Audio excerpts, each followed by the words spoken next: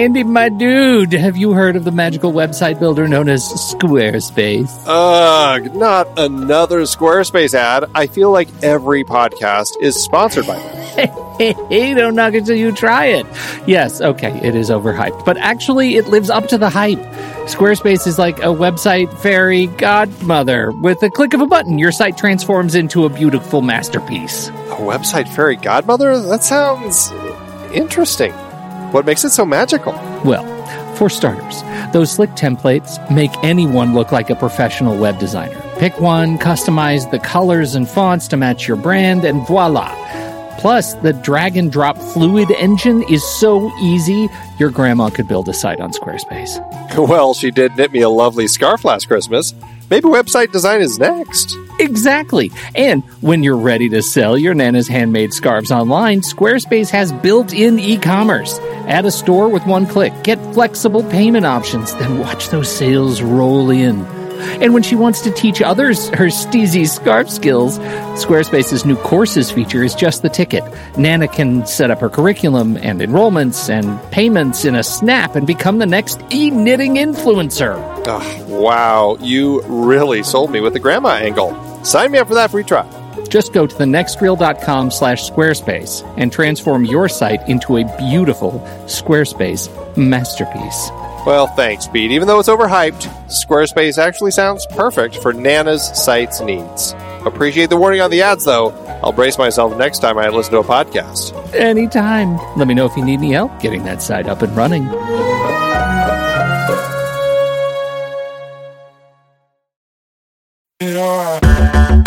Andy, can you believe we've almost hit 700 episodes of The Next Reel? I know, it's crazy. And with all the other episodes in our family of podcasts, we are well over 1,200 episodes of movie conversation. It's really pretty amazing that we've gotten to have these in-depth movie chats every week for over a decade now. And we couldn't have done it without our loyal community of film fans. Their support over the years has meant so much. For sure. That reminds me, we should give the merch store a shout out. Buying shirts from thenextreel.com/merch is a great way listeners can continue to support the show. Plus, they get to sport our great designs. Absolutely. I think sometimes folks forget we have a variety of shirts, mugs, phone cases, and more available. In fact, a great place to start is with a shirt sporting the Next Reel's logo.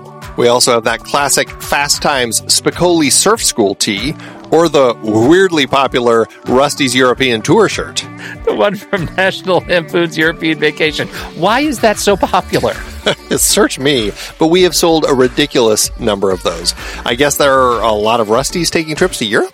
We're always adding new designs based on movies we've covered, like our brand new design for a streetcar named Desire, featuring a streetcar named Desire.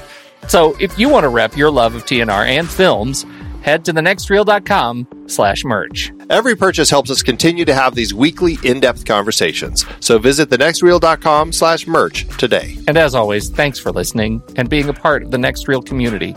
We've got lots more great movie chats coming your way.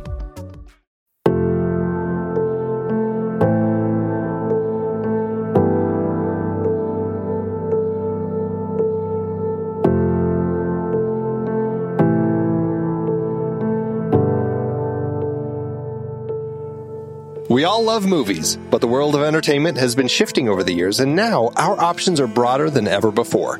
We may be waiting for movie theaters to reopen, but in the interim, we've got Netflix, HBO Max, Amazon Prime, Disney+, Hulu, Apple TV+, CBS All Access, and more to keep us busy. We've got more incredible movies to be excited about and discuss than ever before, so let's dig in.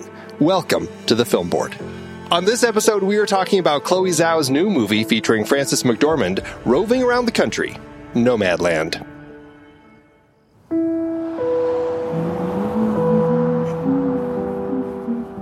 You are one of those lucky people that can travel anywhere. Yes, ma'am, I know. And they sometimes call you nomads.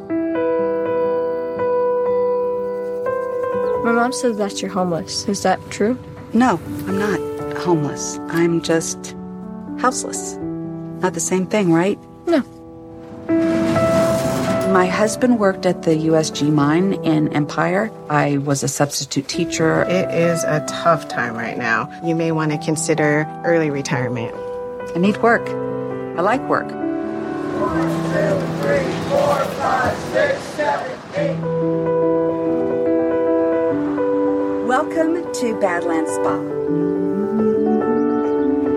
What the nomads are doing is not that different than what the pioneers did. Hey, Fern! Gotta make the hole bigger. I think Fern's part of an American tradition. Oh, he's gonna come right through the glass. My dad used to say, what's remembered lives.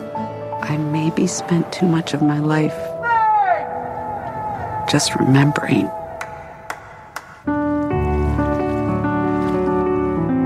One of the things I love most about this life is that there's no final goodbye. I've met hundreds of people out here, and I don't ever say a final goodbye. Let's just say I'll see you down the road. And I do. I see them again. And I can be certain in my heart, I'll see you again.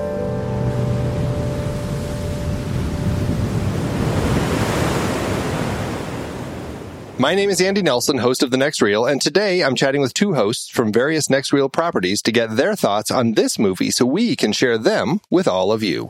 Steve! Hey, everybody. Great to be here. And Tommy. Hey, everybody. Great to be here. That's my Steve impression. Wow, it sounded so good. Thank you. As we say on The Next Reel, when the movie ends, our conversation begins. So let's talk. Tommy, Nomadland. Nomadland. I purposefully, even though I watched the trailer on a sat mat that we had done for this, someone had picked it, or even I picked it. I have no idea. No one knows.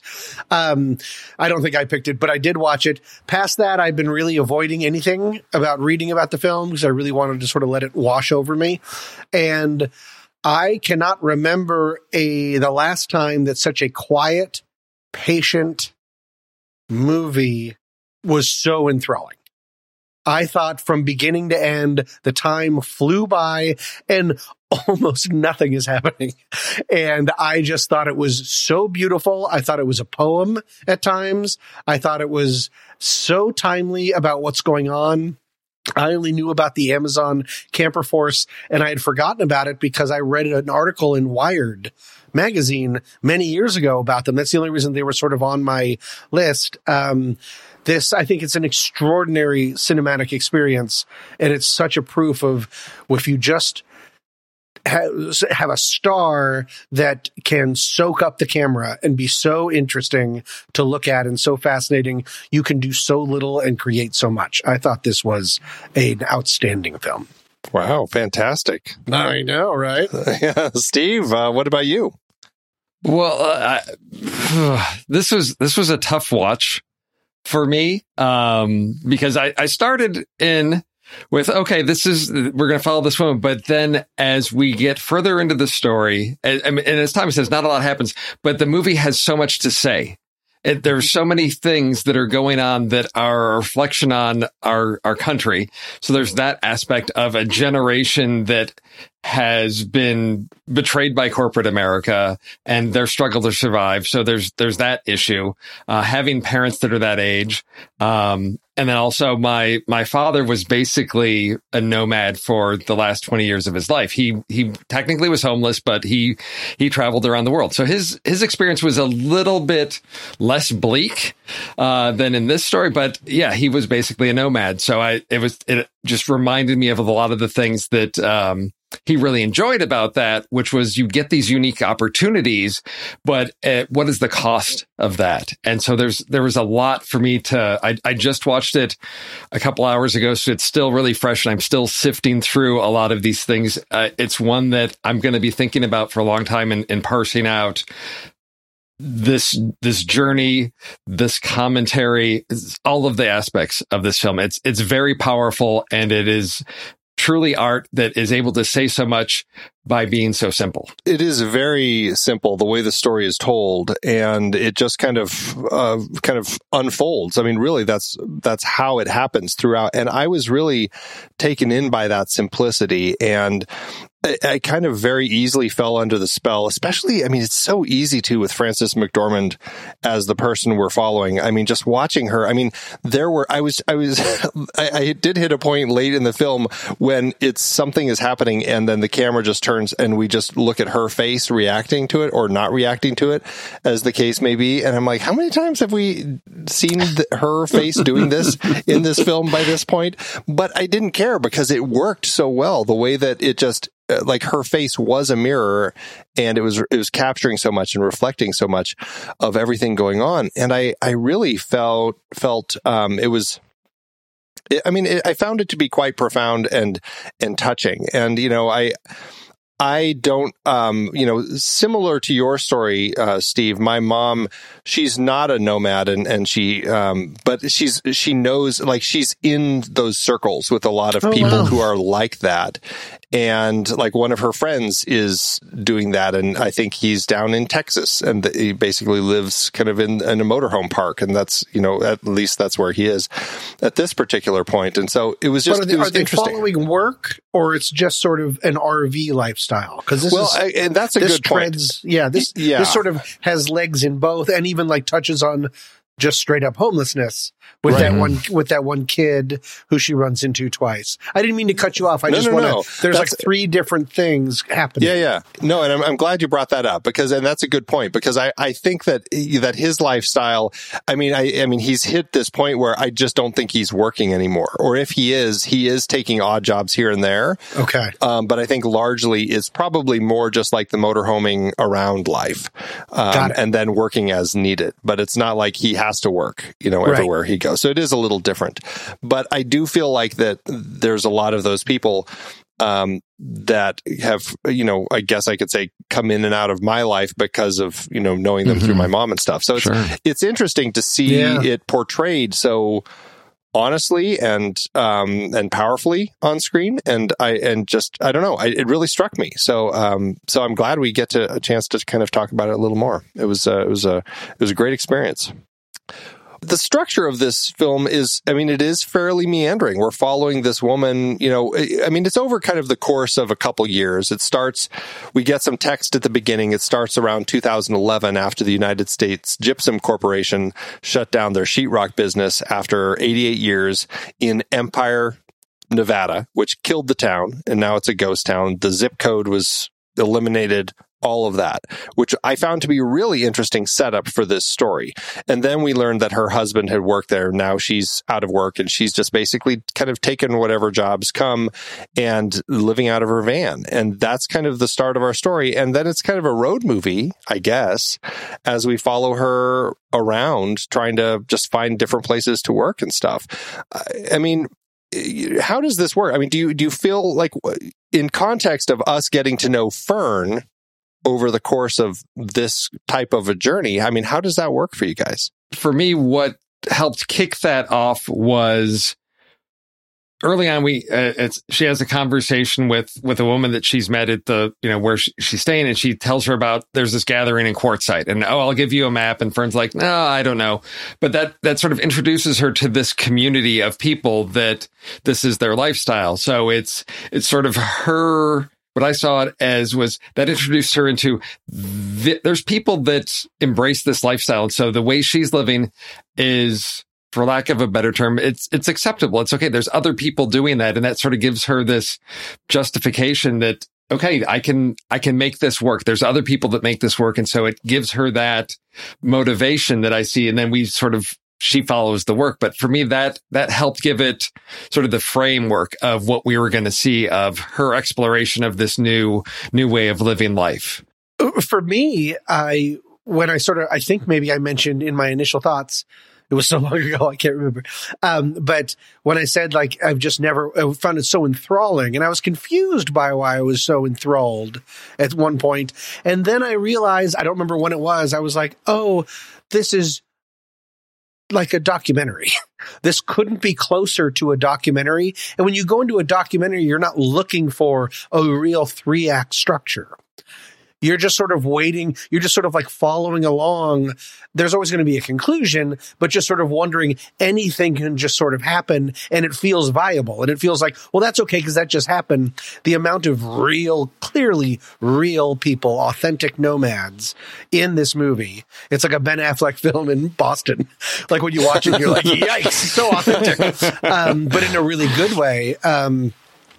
That sort of it stripped away any need for a real forward movement or a direction. I had no idea how this movie was going to go. I had no idea how it was going to end. When David Strathairn showed up, I was like, all right, because I had so I'd forgotten that Frances McDormand was Frances McDormand. It is such an authentic, patient, weird docudrama. I mean, it just feels this close to a documentary. And so, I'm sorry, I'm being over wordy, but that's why the meandering structure felt 100% natural, especially with you mentioned those opening title cards about a real thing that happened in a real town. And I looked it up just to make sure, and it did happen. And so it's just like, and then it starts so slowly with her like going through her possessions in that thing. It might as well be a documentary. And so that's why I was absolutely fine with the meandering structure.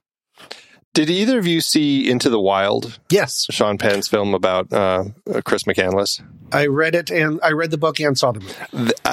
As I watched this, I kept thinking about elements of that story. I mean, I think that they're different films, and I think Sean Penn took a different structure with that one because he definitely uses the flashback structure to kind of give us a better sense of his life and all this sort of thing. And but there were elements in this, and maybe it's just because in that film, just like this film, there are connections with wandering people throughout that film. And I found that to be, I don't know, I found that film incredibly affecting also, but there was something about the way it was done here where I think maybe it's just because we're using so many real people that I really am just buying into this world so much. And not that I didn't buy it. That's an odd comparison because I still buy it in that one, but it also feels like, you have Catherine Keener and other people who are there were a lot more David Strathairns in where you're being reminded more it's a movie,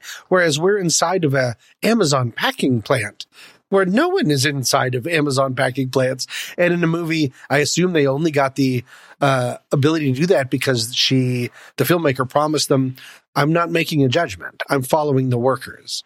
I'm not because it's a very controversial thing to be working like that in Amazon or to be a part of the Amazon camp force. But no, I agree that I think that this really had so many grounding elements. And one of the other ones, just because you brought up Into the Wild, is I love the scene between Swanky and Frances McDormand when she, unlike anyone that McCandless, who was the McCandless met, she was like, hey, you know what's not a joke? Going out into the wild. Like, you need to know how to have tires. You need to have all of this stuff. And McCandless, very sadly, famously died for just being ultimately unprepared and not knowing which berries were okay to eat. So that's also like, it's a next evolution of that. Of like, we've even grown from being nomads from before, that McCandless had such a beautiful vision of just going out and seeing the America, and you just can't do that anymore. It's not quite. Well, and that was like what I loved about the scene you just described with Swanky and Fern is that's just like still in practically just on the outskirts of town, right? She just has a flat tire just outside of town. Right. And that is her big dilemma that she's stuck in. And I thought that was a great way it's not like she's out in the middle of nowhere and worried about surviving and stuff. No, it was a very simple way to get that point across. And yeah. So it's funny you mentioned, because I haven't seen Into the Wild, but it did remind me of two films we've talked about on Trailer Rewind, Lean on Pete, because we got the boy sort of like off on his own, trying to find his way, and he's just making it on his own, sort of on the kindness of strangers. And then also Leave No Trace. We talk about living off the grid, right? Of, you know, because we get that speech in Quartzsite about sort of that's the Ben Foster movie. That's the Ben Foster movie. Go yes. ahead. I'm sorry. Yeah. Go ahead. But we've got that scene in Quartzsite where they sort of talk about, you know, America is the Titanic, and, you know, being the workhorse that we work to death. And the woman tells the story about, you know, her husband who gets his retirement and, you know, doesn't get to enjoy, you know, everything that he worked so hard for. And she's like, you know, forget, I'm going to enjoy my life while I can, you know, rather than I'm going to buy the boat and die, you know, 10 days later before I get a chance to do it. So it reminded me of Leave No Trace, in that I'm going to take charge of my own life and not let the rules of society dictate how I live it. I'm going to make my own choices. And I think that's an interesting, again, as Tommy, as you said, it's non-judgmental, because that's what really I found compelling is with Fern, she's taking jobs because she still needs money to make it. But the jobs she has to take, these are not, you know, they're temporary jobs. It's not that livable wage. It's people in these jobs struggle from day to day. And so she's made a choice to live this way, whereas others, sometimes that's their only option, is that's the only work that's available for them. So, but it didn't judge the people or the companies of how people will take these jobs that, you know, minimum wage, and you're, you know, dealing with whether it's beats or, you know, just struggling, or you're cleaning, you know, restrooms in a rest stop, all of those things. Those are jobs that need to happen, but there was no judgment. And that's, I think, one of the strengths of the film. And I think that really touches on the core of this, is that probably that documentary style is, we're going to present all this information and you, the audience, can form your own opinions about Fern, the Nomads, America, all of this. It just gives us this to reflect on. And that's what I think what works so well about it. I love that. Can I put an addendum onto that? Just because I loved everything you said so much. One of the strongest things about this movie, and potentially because I got so excited about what you said, I'm going to say the exact same thing, but in slightly different words, which is a horrible thing that I have. But I don't think so. What I like about this movie is not about pity. We're not supposed to, if there's documentaries made about some of these people, it could be a real heartstring, like, oh, look what they've had to do for. Instead, this is about a steadfast group of people who have found pride and dignity in their lives when their society and the way that their society runs is unable to properly care for them. That Wired article that I read was about people that they just lost all their money because they'd invested it, and then 2008 happened. These are not dumb people. These are not, and, you know, Fran worked at a place, Fern. She also says, like, check under MCD. Yes. Everyone has pretty much their own name throughout the entire movie. But sheetrock. Like working at a sheetrock, that's honest work. That's good work. Oh, yeah. Just at some point, that's just not going to happen. That is, unfortunately, the society, like Steve said in the beginning, like capitalism. You are a victim of capitalism. But that's what I'd like, is this movie wasn't showing like, oh, look what America has done. You can infer that if you want. Instead, it's such a human story. And there's so much life-affirming things in this movie, especially during a pandemic. When the one thing no one is doing that we're not supposed to be doing is venturing around.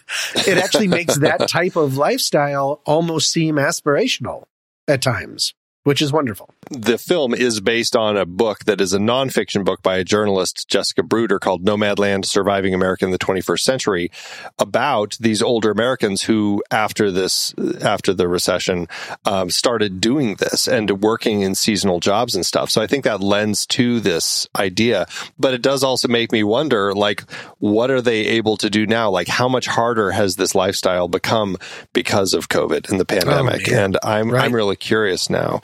Let's talk about some of these themes in this story, because I think there's a lot about, it's a really interesting balance, I find, that Zhao is doing with telling this story. And it's non-judgmental, like you were saying. And, but I mean, there's so many things we're looking at the whole idea of community, but then balancing that out with the loneliness that she's feeling. And this whole idea of really being able to appreciate isolation and everything, but also the potential danger of retreating too far. And all of a sudden you're kind of this lost soul and everything. And then like connecting with nature versus running away. She brings up homelessness versus houseless. And I thought that was a really interesting point. But I think a lot of it stems from, let's just looking at Fern. She's kind of entering this world. Well, I mean, she's kind of forced into it because of everything going on, but I think so much of it, and the reason she's here, is because of the grief and the loss of her husband. And, it hit me really powerfully when she was talking about why she never left town. When Empire closed down, she didn't leave, and it was because her husband, who had died there, had no parents. He never knew his parents. He had no family. And if she left, that was like saying that he never had existed at all. And that's just like, that's just one of those things that you hear and it's like, oh my God, that is just a horrible thing to feel about that, and in that situation. And here she is now living this life of grief and loss and trying to figure out a sense of purpose and everything. I mean, it really struck me watching the film that there was so much of that in this. Well, what's interesting is that I see that sort of balanced by that contrast of the character of David, who wanted to do his thing. His son wanted to do his thing. He's like, and I guess I just, forgot how to be a father. And it's like, he has that family, but he's chosen to do this. And so, we see him reconnect with that family later on, but clearly here's somebody who it was a conscious choice to go live this. Whereas Fern sort of found that was her option because, what circumstances put her in that position. Whereas David actually chose that lifestyle. And I think there are many people. And again, we get those contrasts. We get that of Fern's experiencing loneliness, but there's other people like Swanky. They love that lifestyle. And, those unique moments she has where she talks about the swallows. And so we have, as you say, it is this balance. And I think it's the presentation of those contrasts with all these different characters that we sort of see opposites. And again, without judgment, but saying this is how this world has. And it's, for me, it's all sides of those pull the heartstrings of Fern, the loss she's experienced, and then David reconnecting with his family and moving back to that. And then a son that he, has not, his son said he would come to visit him every year. And now finally that there's a grandchild. I mean, there's so many things that are, I guess, honest and truthful in the stories of these characters. And that's his real son. Yeah. Right. In real life, that's David Strathairn's son. Okay. Yeah. There we go. Yeah. And also then, it really comes... David Strathairn's character, David. It's always the first one. Fran Fern is the biggest deviation.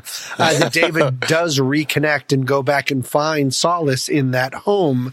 And the fact that Fern is given the keys to the kingdom. And then when finally alone, she doesn't take it. So I think it's searching for something. It's a mix of you're talking about, the different sides of stuff. It's a mix of actively searching while also actively running away. Yes. She couldn't leave. Right. She couldn't leave Empire because of the grief. And then potentially she can't stop running or moving away because of the grief, or because it might be, I don't want to make Fern's experience just reductive in she's just running away for something. Searching is also a big part of it. And she's meeting a ton of people. And like she said about her husband, her late husband, everybody loves her. This movie is the amount of time that is spent just looking at Frances McDormand, listening to people, is also matched by her waving to people off screen. She just, wherever she goes, she finds a community. And then she just then she watches them.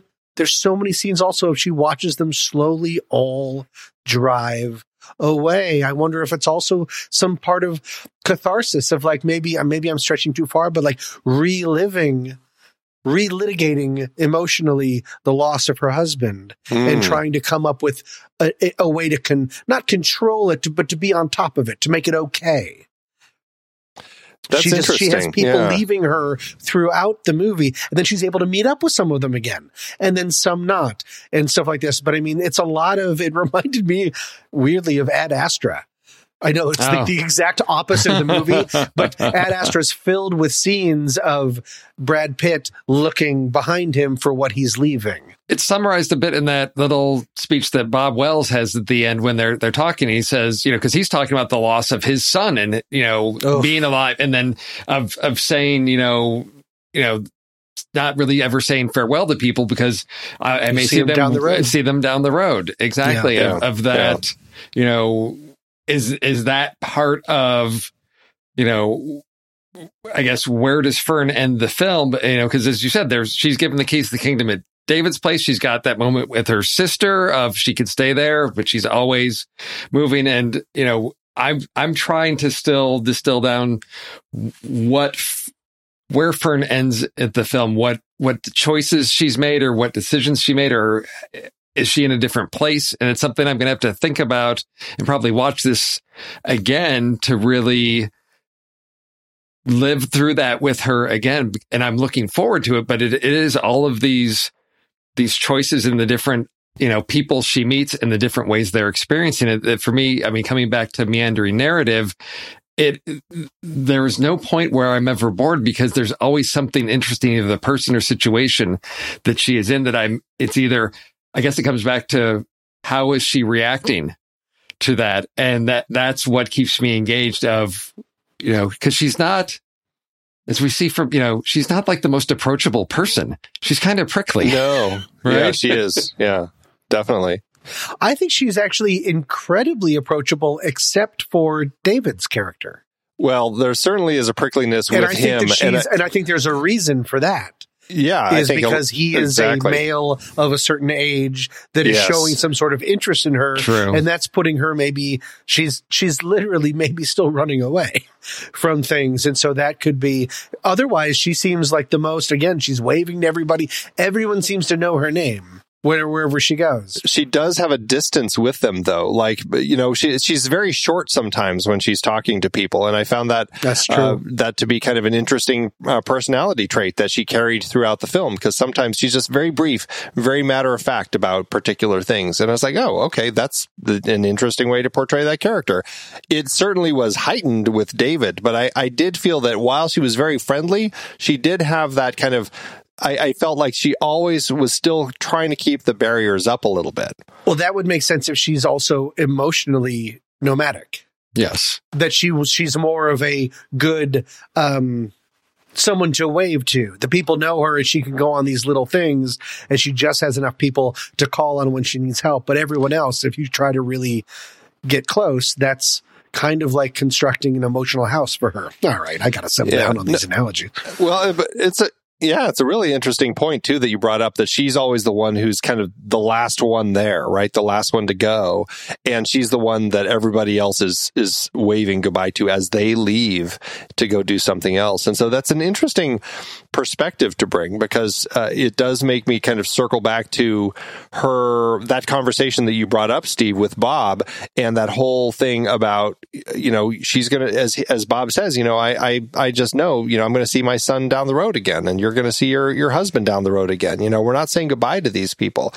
And then she, after all of this, she ends up going back to Empire, back to her house, back to that amazing view from her backyard of the desert, as she describes.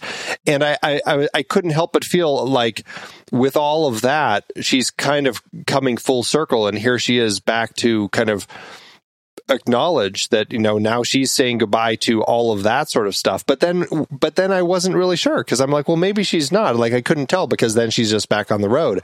And I found that to be a really interesting way to end the film, because it's not like she comes back to David at the end of the film, which certainly would have felt a little more Hollywood. We do, after she visits Empire, we do get that scene of her giving away all the stuff that's in the storage unit. That's sort of like severing those ties, because it was those things that she was still holding on to. And I think that I took as a, perhaps saying, see you later to these things, these memories, and not being tied down to them. Because I mean, that's where we start is, with her going through the boxes and like the plates that her dad collected for, when she graduated, all these memories to things in the past, and to give that up and then move forward. And I saw that for me, it paralleled what she saw Swanky do when it was like, Swanky said that she posted all that stuff, people could come and get it, and she didn't need all that stuff because she was going, and when she was going to be going, and she wasn't coming back. It was just forward movement. Her last trip. Her last trip. And so, So I don't know that this is Fern's last trip, but it's, I see it as cutting those ties to Empire, to the memories, and knowing that you can move forward with those, and by moving beyond them, they don't stop existing. And I think that's what Bob was saying, and that's sort of how I took that piece. I love that. First, because you brought up the plates. I wanted to say, you're invested in a movie when a plate shatters and it's like a punch to your gut. Right. That was so painful for me. And I was like, oh my God, it's a plate. This movie has me in the palm. This quiet movie. Like, this is a movie. Like at one point I was like, I haven't gone to my fridge to get more water. Like, it's the quietest, most patient, slow movie, and I could not take my eyes off it. I'm sorry, I just wanted to bring that up because that plate moment, when that happens, it's like, and then you're like, oh wait, it's a plate. But no, they've done the work that's needed. What I wanted to add on to what Steve, which I thought was perfect, was also when she brought up, when she was describing the house to, who was she describing the house to? Was it Bob. Potentially? Wasn't it Bob? Oh, no. Was it the homeless kid? No, it was it was to There's so many conversations. It was to David's daughter-in-law. Daughter-in-law on the front porch. Yes. Right. Great memory. When she's like, it was nothing special, we loved it. But then the view going through her going back into that house, I felt like a final sort of exorcism because the house looked dead. Not haunted by memories. It's such a reminder of like a house isn't a home until there's life or something there. And it was filmed really not like overtly, but really cleverly, like gross. Like it was never filmed. It was always like sort of a little bit up and down on the floor. So it felt more oppressive than it was. There's like a coat hanger. There's nonsense and all this stuff. And then she goes out to that final vista, which I 100% thought was going to be the final thing of the movie when she walks off. And I was like, oh, right. But then just that final, because if you take that as an exorcism, well, she's not going to stay there. And she's not just going to wander the grounds. Fern's getting back on the road. That's her journey. It's like she just, to match what Steve said, she now knows what she wants and what is important to her. And it's never indoors. It's never indoors in a staid place where you're not moving around. There's so much of this movie that is so heartbreaking and heartwarming at the same time. Like that the first time that we see her celebrating, quote unquote, celebrating New Year's Eve, she's alone in her van eating soup, but wearing her little Happy New Year's crown, and you can hear fireworks off in the background. And that's, at first, if it was filmed differently or with a different actress, with a different director, that would just be the saddest no one came to my birthday party thing in the world. But instead, it was both heartbreaking and heartwarming because it was like she put on the little crown. She's doing fine. She's not wallowing. She's still celebrating. There's something very life affirming about that in a way that I have even trouble understanding. I just think the script and the director, I'm surprised to know that there was a script. I mean, so much of this must have been improvised because these are real people. From what I read, I mean, Chloe Zhao, she adapted it herself and edited this. Like, she was completely hands-on. Oh my God. I know. And she said that it was a very difficult challenge because she had to balance this idea of creating this aimless type of story with something that was still entertaining and that could actually feel cinematic. And so it was she said it was a very tricky balance trying to find that. And I can imagine, and it was shot very independently. You know, it was, I mean, they still had 4 months to film it, but still very small crews and everything. So I don't know how much extra footage she was working with. I don't know if it was just a bunch of, improv and stuff. It feels like the kind of movie that there were acres of footage. Like with a normal, maybe I'm still comparing it too much to a documentary, but the fact that she also edited it makes the most sense and also is terrifying because I thank God her vision is so clear, because this could have been a Vincent Gallo off the rails in an instant thing of just like up your own ass kind of thing. So that's remarkable. Yeah.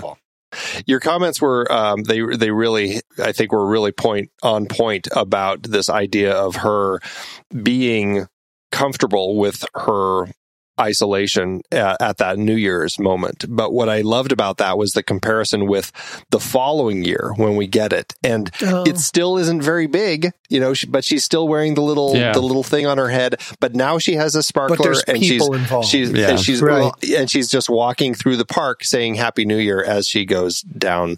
And so I think that it's a really interesting balance of, being comfortable with being lonely, but then also being isolated when you're in a community. And I don't know. I found that to be just really powerful, the way it was portrayed. Yes. Yeah. So, Frances McDormand, I mean, she's great already. She's I think we all, good. She's all right. Yeah. What I really appreciated about this is that there is no one credited for the film for the hair and makeup department, which tells me that everybody was doing all their own stuff. We see her giving herself a haircut in the bathroom at one point. Yeah. She's clearly not wearing makeup. Yeah. Right. She gives Swanky a haircut. We never see her really made up in makeup. She just looks pretty authentic and raw the whole time, as does everybody else. And I really appreciated that. And this was something where, I mean, in the pre-show chat for the show, we were talking about 3 Billboards. And that's a film where it's Frances McDormand and she's like the on fire Frances McDormand type of performance. I find it really rare as I think about her career. I'm like, do we see her performing so quietly that often? Can you think of anything else where she's acting this subdued? That's a great question. And maybe it's because of my sense of her in all of like the Coen work, that she can be so big and comedic and funny. Going back to something like North Country, maybe. I can't remember her character very well in that, but I know that she has played quieter, I guess. But I don't feel like I've ever seen her play this quiet. And I was frankly stunned by how simple. Magnetic. Yeah. Oh. Like I just could not take my eyes off of her. It was a stunning performance, I thought. I thought so too. Again, I love repeating things that I've already said. The amount of time that we see her just listening. Yes. And I'm still just like, yeah, her face is, and she's doing so little, which is great, which is just so great. You can be listening. I mean, she's like the perfect person to make this feel like a documentary. She just seems like she seems like everyone's coolest older grandma who never settled down or something. It might be rude to say grandma. Let's say little sister, whatever. I'll go too far the other way. But just like, the idea of she just seems like she'd be a really good friend to certain people and then a really good person to sort of know for other people. And she mixes in, like, I feel like she is also one of the things, I'm not sure the best way to say this. She has downshifted a little bit in what I believe is her intelligence or her personal sense of humor in order to fit in with some of these people. Like, it just seems like a little more folksy than what I would assume Frances McDormand would be. Not that she's like Anne Hathaway or Gwyneth Paltrow or something like that, but just sort of like, but it seemed effortless and it seemed very natural. She just immediately just seemed like someone that you would just be able to walk up to and see and would just be like the most normal, down-to-earth person in the entire world, with her sense of humor and the way that she's like chasing her friend with like gross underwear they found. But it's completely believable. It doesn't feel like acting or like, look at me, how brave I am. This is an incredibly brave performance that seems effortless. Feels effortless because it feels so lived in. And that's really rare. I don't know why this moment stuck with me so much, but I loved so much when she's on the tour of the Badlands with David as the tour guide, and then she sneaks off because she just like needs a moment of just like, she just wants to be like the adventurer or something. It's like, I'm not even sure because they never really explain it, but she just like runs off because she just needs to get out there for a little bit. And I'm like, that was just such like an interesting character moment that we had that doesn't have to be defined. It's just there. And those moments happen throughout the film, and they just, I don't know, it really struck me with just the power of it. That's a part of the to say the same thing over and over again, the documentary feel. It doesn't feel like this film is there to explain things. It's there to observe. And a lot of movies don't do that. And when they do, it's mumblecore, and I lose interest almost immediately. And for this one, I was like, yeah, observing two jerks on a park bench talk about hipster things, I don't care. But she's so filled with life. It makes me feel like there is a world where she just in the middle of that take did just take off. And because it's such a minimal crew and it's outdoor lighting, they're not setting up lights on this thing. The director was like, all right, we'll follow her. Yeah, exactly. Follow her, refine her. Follow her, refine her. Like, do this stuff. It feels like it could just happen on the day, which is outstanding. It was interesting because in the back of my mind, I'm going back to Swanky telling her, you've got to be prepared. And I thought, she just went off. Is she going to get lost? Is she going to be stuck? And then I thought, and so then I'm like, okay, what lesson is Fern going to learn? And the lesson is David's there watching, making sure she's safe. Yeah, because she's out there, and then he's way back up there, and he's like, "What'd you find?" And she's like, "Rocks." And it was, it was that sense. I think part of it was that sense of freedom, isolation. I'm off on my own, but then followed up by, "You're still not. You're still. There's still somebody there. There's always somebody there. Not just somebody there, but somebody there who cares about you." Right. Exactly. Mm-hmm. Yes. Yeah. That was, I think, the for me the difference that I felt, because that's where also their relationship seems to start strengthening. As they start to kind of connect more. Well, and let's talk about David Strathairn in this part. I mean, I've always loved him. I find him to be such an interesting actor, and this seems like the sort of film that he would be in, I mean, obviously there's amazing things like Good Night and Good Luck and stuff, but I don't know. He fit this world to a T. Like, it was just so great in this film. It's just, effortless and natural.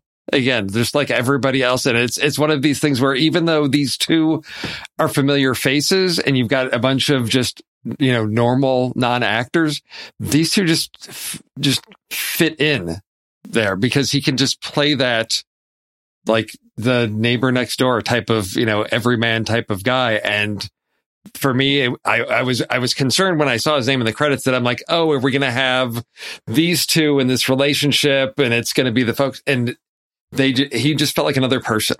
It was what felt so true and honest about it.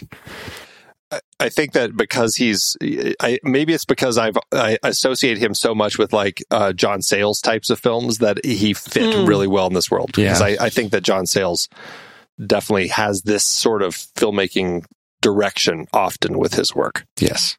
There was one other actor that I thought could play that type of role, meaning you'd be like, oh, you're there, but it's not so jarring that you're back to movie land. John Hawkes. Doesn't he sort of, if you bearded him up, he'd be 100%. One of those people of like, oh, I know that guy, but it's not enough of like, ugh, now and also maybe like you won't feel like when you see him, oh, the rest of the movie is going to be about them wooing each other. He might just be around because he's so gosh darn interesting. Good call, though. John Hawkes is the sort of person who would be great in this film. And we all know if he was, he would be called John, because yes, he would. That's how this film works. Yes. Well, and let's talk about all these real people. I mean, there are a lot of real people, and this is something that Chloe Zhao does. This is her, I think, third feature film. She did Songs My Brothers Taught Me and The Writer before this. I haven't seen any of those. Both of which I saw the first one, Songs My Brother Taught Me, which is a very powerful film. Both of her films, those films were about life kind of on the res. And so it was a lot of real people that she would cast in those particular stories. And that seems to be something that she's really attached to. And, I don't know. I mean, obviously what I read were people like Swanky, people like Linda May and Bob Wells. Like, those people were real nomads. They cast like a lot of these real nomads, and then they kind of, obviously they did some casting and found ones that could handle it, and then kind of fictionalized stories for them. But I mean, I was so impressed with the way that these people carried off these performances. I mean, how did it work for you? You too. I mean, it sounds like it worked well. 100% documentary casting these people. Yeah. Right. And it didn't feel sometimes when I brought up Ben Affleck, because he uses whenever he does, like the Boston, town. Yeah. There's always like a montage at the end. You're like, yikes, rummies. But he uses the word rummies, so I'm allowed to write that. But it feels a little bit stunty.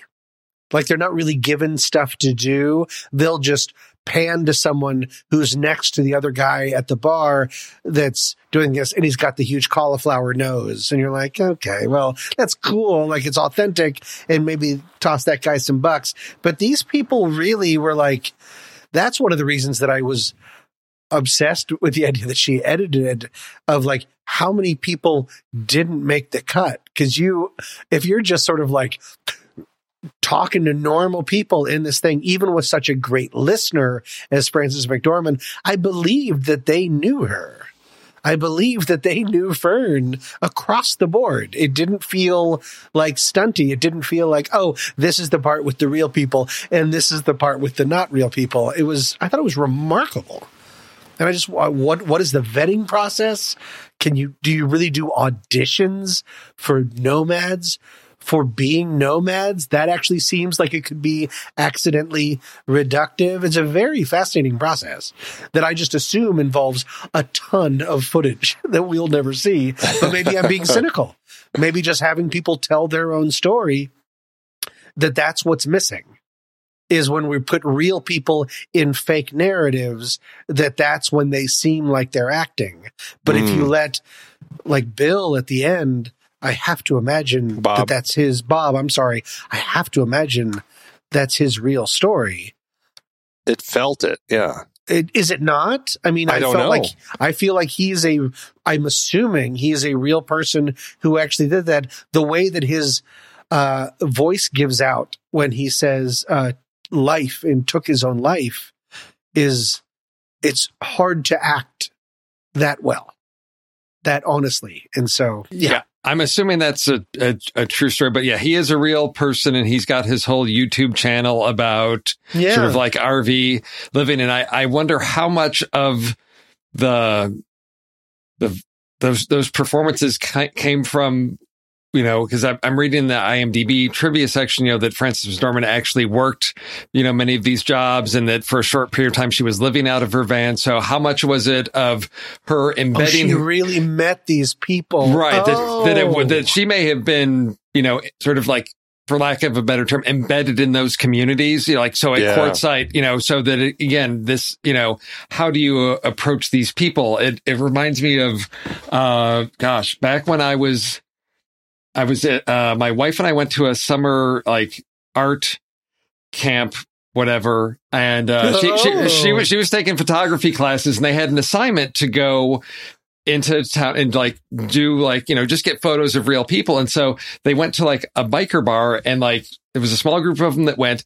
She just hung out. Everybody else took their pictures and left. And she just hung out, and got to know this woman, Candy, that, just rough around the edges, bar regular. And she ended up getting a couple of pictures, but it was just, she got to know these people because she treated them as people, not as an assignment. And so she got some really interesting photos. And I think that's what I'm assuming, that for this, something like this to feel real, it's not like, Frances McDormand comes out of her trailer, we're going to shoot this scene with these people, like extras, that she, again, it comes back to, I think, the approach and style to this story of that documentary style of she's got to be living this life, I think, to get the connection with these people to a certain extent. That's the way it feels. That's the way it feels to me. Yeah. I'm sure she worked at that Amazon supply store for like a while, because just showing up with like Hollywood stuff, it wouldn't feel at all like that. But she's interesting. Of course. That's so smart that you said that. And now that you've said it, it seems like the most obvious thing in the world, but you win because I had not thought of it at all. But I'm sure they embedded her, and I'm sure that Frances McDormand wanted to do that. Yeah, and sure. For a lot of these people, Frances McDormand isn't the type of actress or actor that you'd be like, right. Freddie M. Like she can just, and with her hair done like it is and the no makeup and stuff, right. She can just be in any person. Exactly. Yes. So smart. Yeah. And I think that is one of Chloe Zhao's biggest strengths when she's doing something like this, is finding a way to get these real people to connect, even when it is, involving somebody like Frances McDormand, like David Strathairn. They just, like, everybody felt authentic, and there was this authentic connection. And it was like really exciting to see somebody like Frances McDormand doing this, because it really did feel like she was of this world. And I don't know, it struck me quite a bit.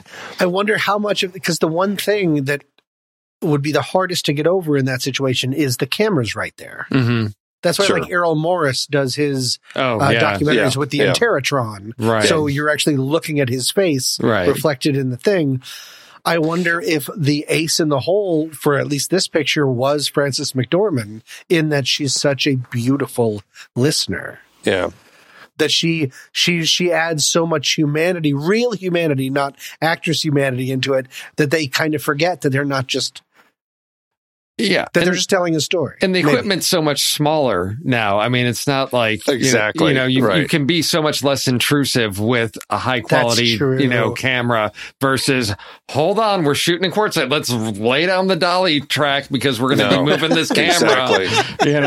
It can be somebody just off to the side. Even the Steadicam stuff, I bet, is almost nothing. Yeah. Because there's so much Steadicam in this movie. It's beautiful.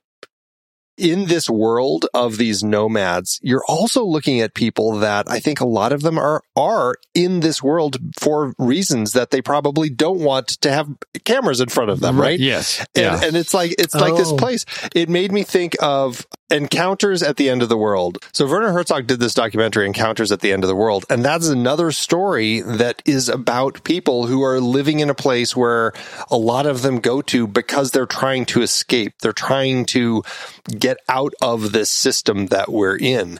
And there were some people that he interviewed in that it really struck me that, they needed to be in this space. And I can imagine Chloe Zhao going through casting, trying to find the right people and having a big balance of the right people who also were willing to be filmed, because it's a big ask to get somebody like, Swanky or Linda May to come on board in, pretty strong supporting roles. Yes. Yeah.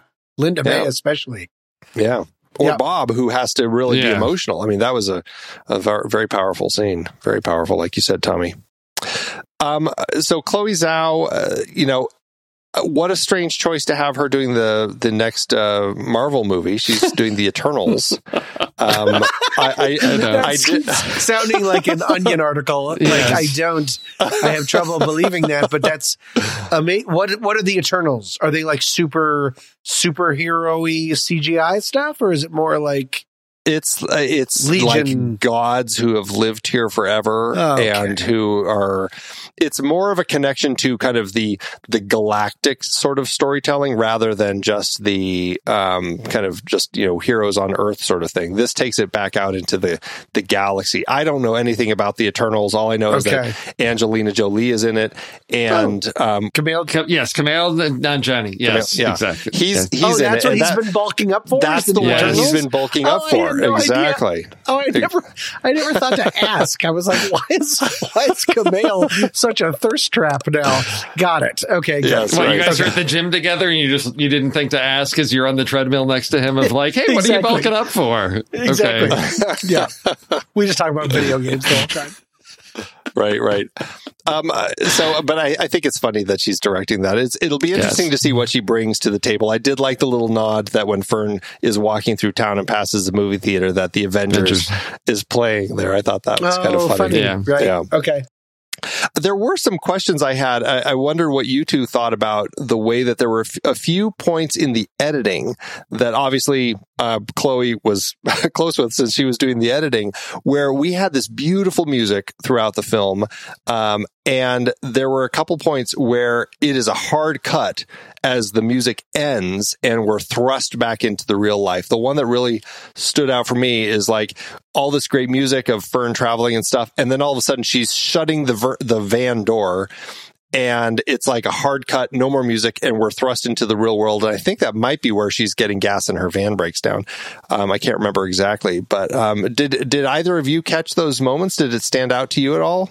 I mean, that one did stand out because it's like we're coming out of like montage into reality, and there are several times, but it wasn't jarring that it drew me out of the film. It just, again, I feel like, come back to, as Tommy said, that documentary feel of things of we're in a different place. We're in a different sort of like mental headspace with Fern at those times of having to deal with life versus these other sort of moments. And the music is so beautiful and we've got some great scenery, all of these things of sort of like, here are the benefits, the perks of being a nomad, of you get these unique moments where you're just, walking through a stream, enjoying nature. And then you've got these, the obstacles that come up. So it worked for me structurally. I think, it just felt right for the film. I agree. I think it's a nice, it's one of the few cinematic flourishes that is used to sort of show the dichotomy of the mysticism and the lyricalness of life on the road. Because look at this vista and this 19th sunset that we've seen in this movie. And then also, oh, right, I have diarrhea now. Oh, right, I'm peeing in a field. Like there's a lot of rough parts where all of a sudden you're like, oh, why are we seeing this? Oh, because we just spent like half of the film is a sunset and half of the film is like, I'm freezing. Right. Yeah. Yes. And that's what, it's neat. I think that's an important thing. And I like it that that's as far as the film goes to really use a cinematic trick to show you that kind of stuff. And also, I don't remember any music until like 20, 30 minutes into the movie. Is that true? I feel you're right. Heard the first song cue, I was like, oh, right, music. Yeah. This movie was so weirdly enthralling. I forgot how things are done. Yeah. I feel like it was, and I can't remember exactly, but I think you're right. And I feel like it was maybe after she leaves Quartzsite and she decides to actually become a nomad and go on the road. Yeah. Like maybe that's where it started. I think so. That feels right. Yeah. Which would make sense because that is her cinematic journey. Yes, sure. If you're going to bring in any kind of cinematic flourish, it's when the hero begins the hero's journey finally. Yeah, right. Look at Tommy getting old Joseph Campbell on us. I know. Brilliant. I'm a man of 1,000 faces. Go ahead. The way that you were describing that, the DP, Joshua James Richards, who also doubled as production designer on this film. I don't know how he had the time. What? I know, right? Yeah. But he said he described his approach for the film as heightened super cinematic naturalism. And I can't help but feel like that's why he and Chloe Zhao... All those words cancel each other out. Say them again. Heightened super cinematic naturalism. So just the best version of a stripped down situation? I think that's what he basically means. Like, it's like, as I'm not natural. going to throw up lights, but I'm going to like do a beautiful Steadicam move. I'm gonna do what I can to capture it in as natural a state as possible. Is the way that I interpreted that. Works. Yeah. Wow. And I thought the camera work was beautiful. Yes. And the camera work paired with the music, especially like when that music, Ludovico Einaudi, I thought that was an interesting credit. It's like featuring the music of Ludovico Einaudi. So I'm assuming it was just other pieces that Ludovico had done. When the music was paired with some of the camera work, it just was like, it was like floating. Like it really just created this kind of just tone. It was special. It was really great. Agreed. Yeah. Do either of you have anything you want to say about the whole journey that Fern has when she has to go visit her sister? Anything in there that either of you want to talk about? I have a very pithy thing to say. Is the one thing that I noticed was that it was the most time of the most lockdown shots of the entire movie, almost as if she was in a cinematic prison. That everything else is, like you were saying, floating. Constantly floating, moving around, showing her, and almost throughout the entire sequence, especially when she starts walking up, the first time that we see the whole house, when she's walking up to her sisters before she does the thing, I was like, why does this seem jarring? Oh, because it's not floating. It was just a lockdown shot, one that are thousands in every movie, but this movie, it really sort of made it feel more oppressive. For me, ironically, more oppressive. What a weird way to make me feel that way. But that's what it did. Is it made it feel less magical, less lyrical, and just more straight up down. This is a non-magical life, Steve. Well, for me, it was an interesting part of insight into Fern as a character, because we know she had a normal life. You know, if she was married, she had a regular job. We see that interaction with the family early on. You know, she was a substitute teacher or tutor, or all of those things. And so when she has that conversation at her sister's house, and the friends of the family, they're talking about real estate, and she, presents her opinion of like how, how dumb the American dream is. Like, how can you be celebrating that you convince people to invest their life savings to basically go into debt for something? Right. And so I don't know how much that plays into her own trauma with everything and how much debt they had for their house with that great view.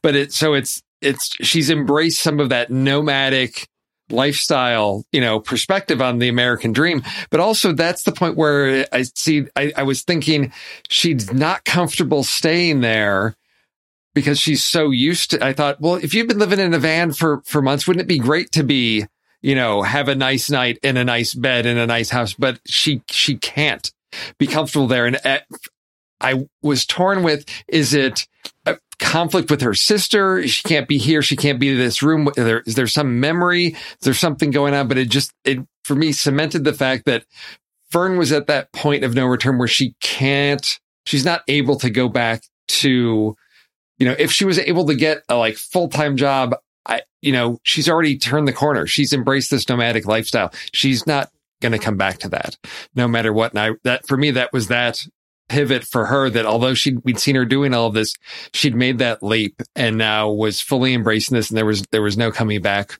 for her. And so that was for me a critical part of her journey.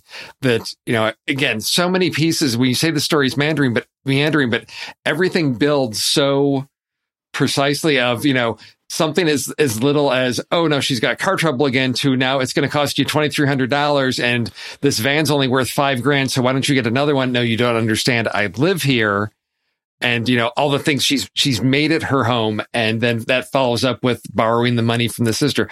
All of these things, there's not a major conflict driving, but every little obstacle, it's like she hits a barrier and then allows her to move forward further in her journey. And that piece for me was critical, just to understanding her mindset and embracing that nomadic lifestyle.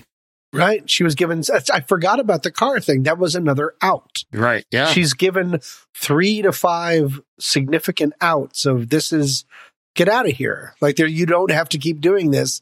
And it's just not for her. Yeah. The biggest one being, of course, David's house, David's son's house, whatever. Yeah, right. But a place of peace, a place of welcome, with the great Thanksgiving scene and everything, the beautiful piano duo between father and son. Like there were so many things there that were just saying, stay here, stay here. Yeah. But it's just not for her. It's not the life that she is looking for at this point in her life. And really, really strong stuff.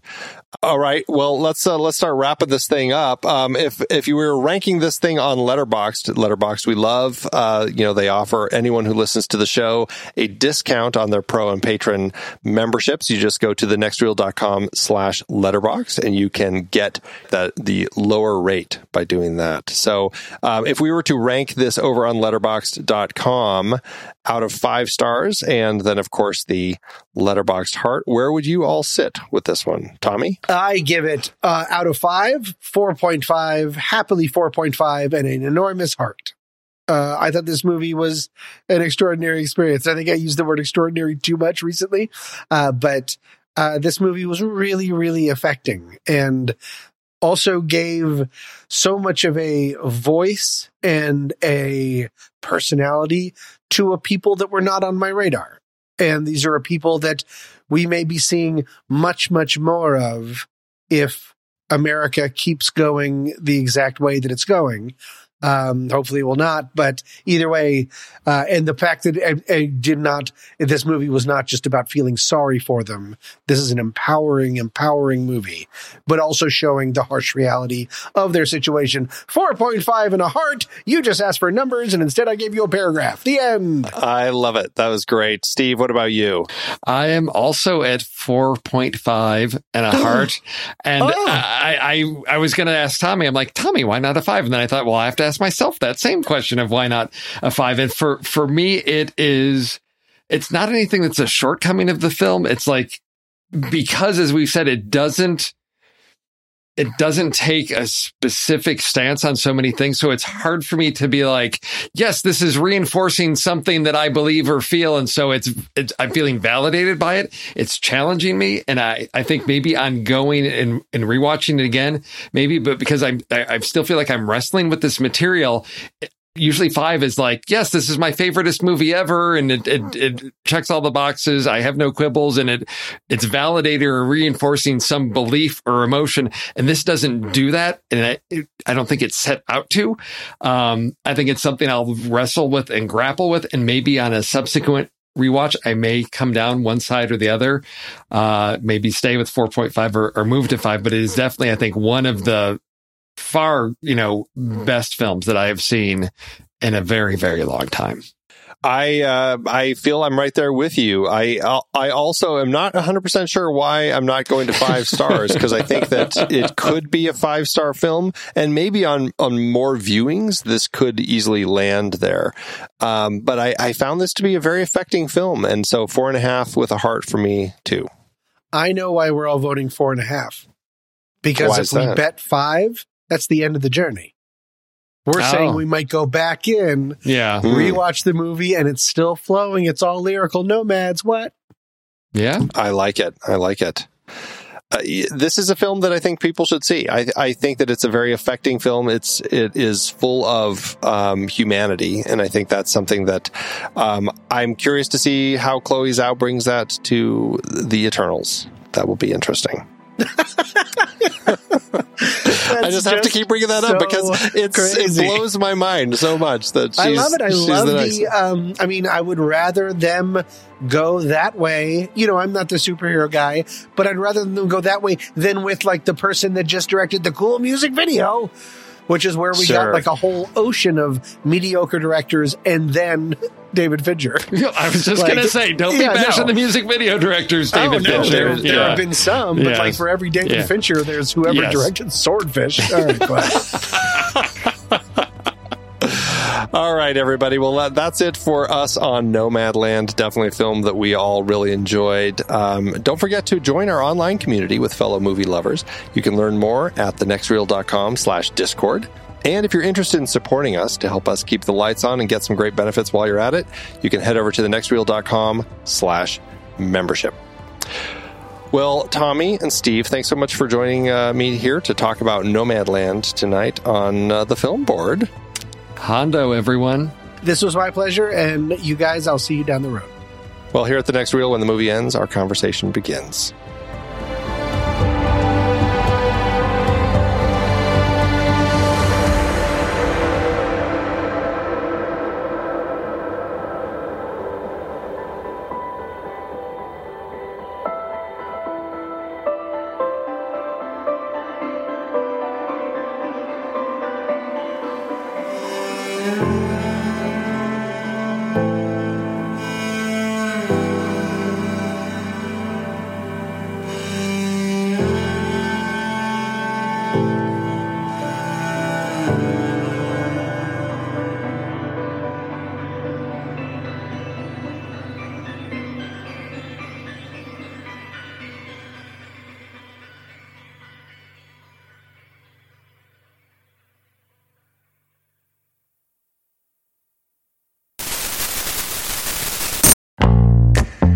Here on the Film Board, we have covered quite a variety of great page-to-screen adaptations over the years, from superheroes like Christopher Nolan's The Dark Knight Rises, based on stories like Nightfall and The Dark Knight Returns, to horror and sci-fi like Max Brooks' World War Z and Hiroshi Sakazuraka's All You Need Is Kill, which became one of our favorites, Edge of Tomorrow, with Tom Cruise and Emily Blunt. And who could forget Andy Weir's stranded astronaut adventure, The Martian, or Dave Eggers' tech thriller, The Circle. Supposedly so much better than the movie. We've also explored Stephen King epics like The Dark Tower and It, biopics like Damien Chazelle's First Man, and sweeping sagas like Denis Villeneuve's take on Frank Herbert's Dune. And don't forget Martin Scorsese's Killers of the Flower Moon, based on David Grann's nonfiction book about the 1920s murders of the Osage Nation. I just finished the book, and it's fantastic. It's always fascinating to look at the source material, and we often do as the book lovers we are. For those of you out there who love to do the same, head to thenextreel.com/originals to find all of our past episodes and dive deeper into these adapted stories. And it's not just stories. We've included things like the video games Uncharted and Detective Pikachu. That's right. thenextreel.com/originals is your one-stop shop for in-depth looks at the sources for cinematic adaptations that we have discussed. Every purchase you make supports the Film Board and the Next Reel's family of shows. So what are you waiting for? Head to thenextreel.com/originals and get your next read today.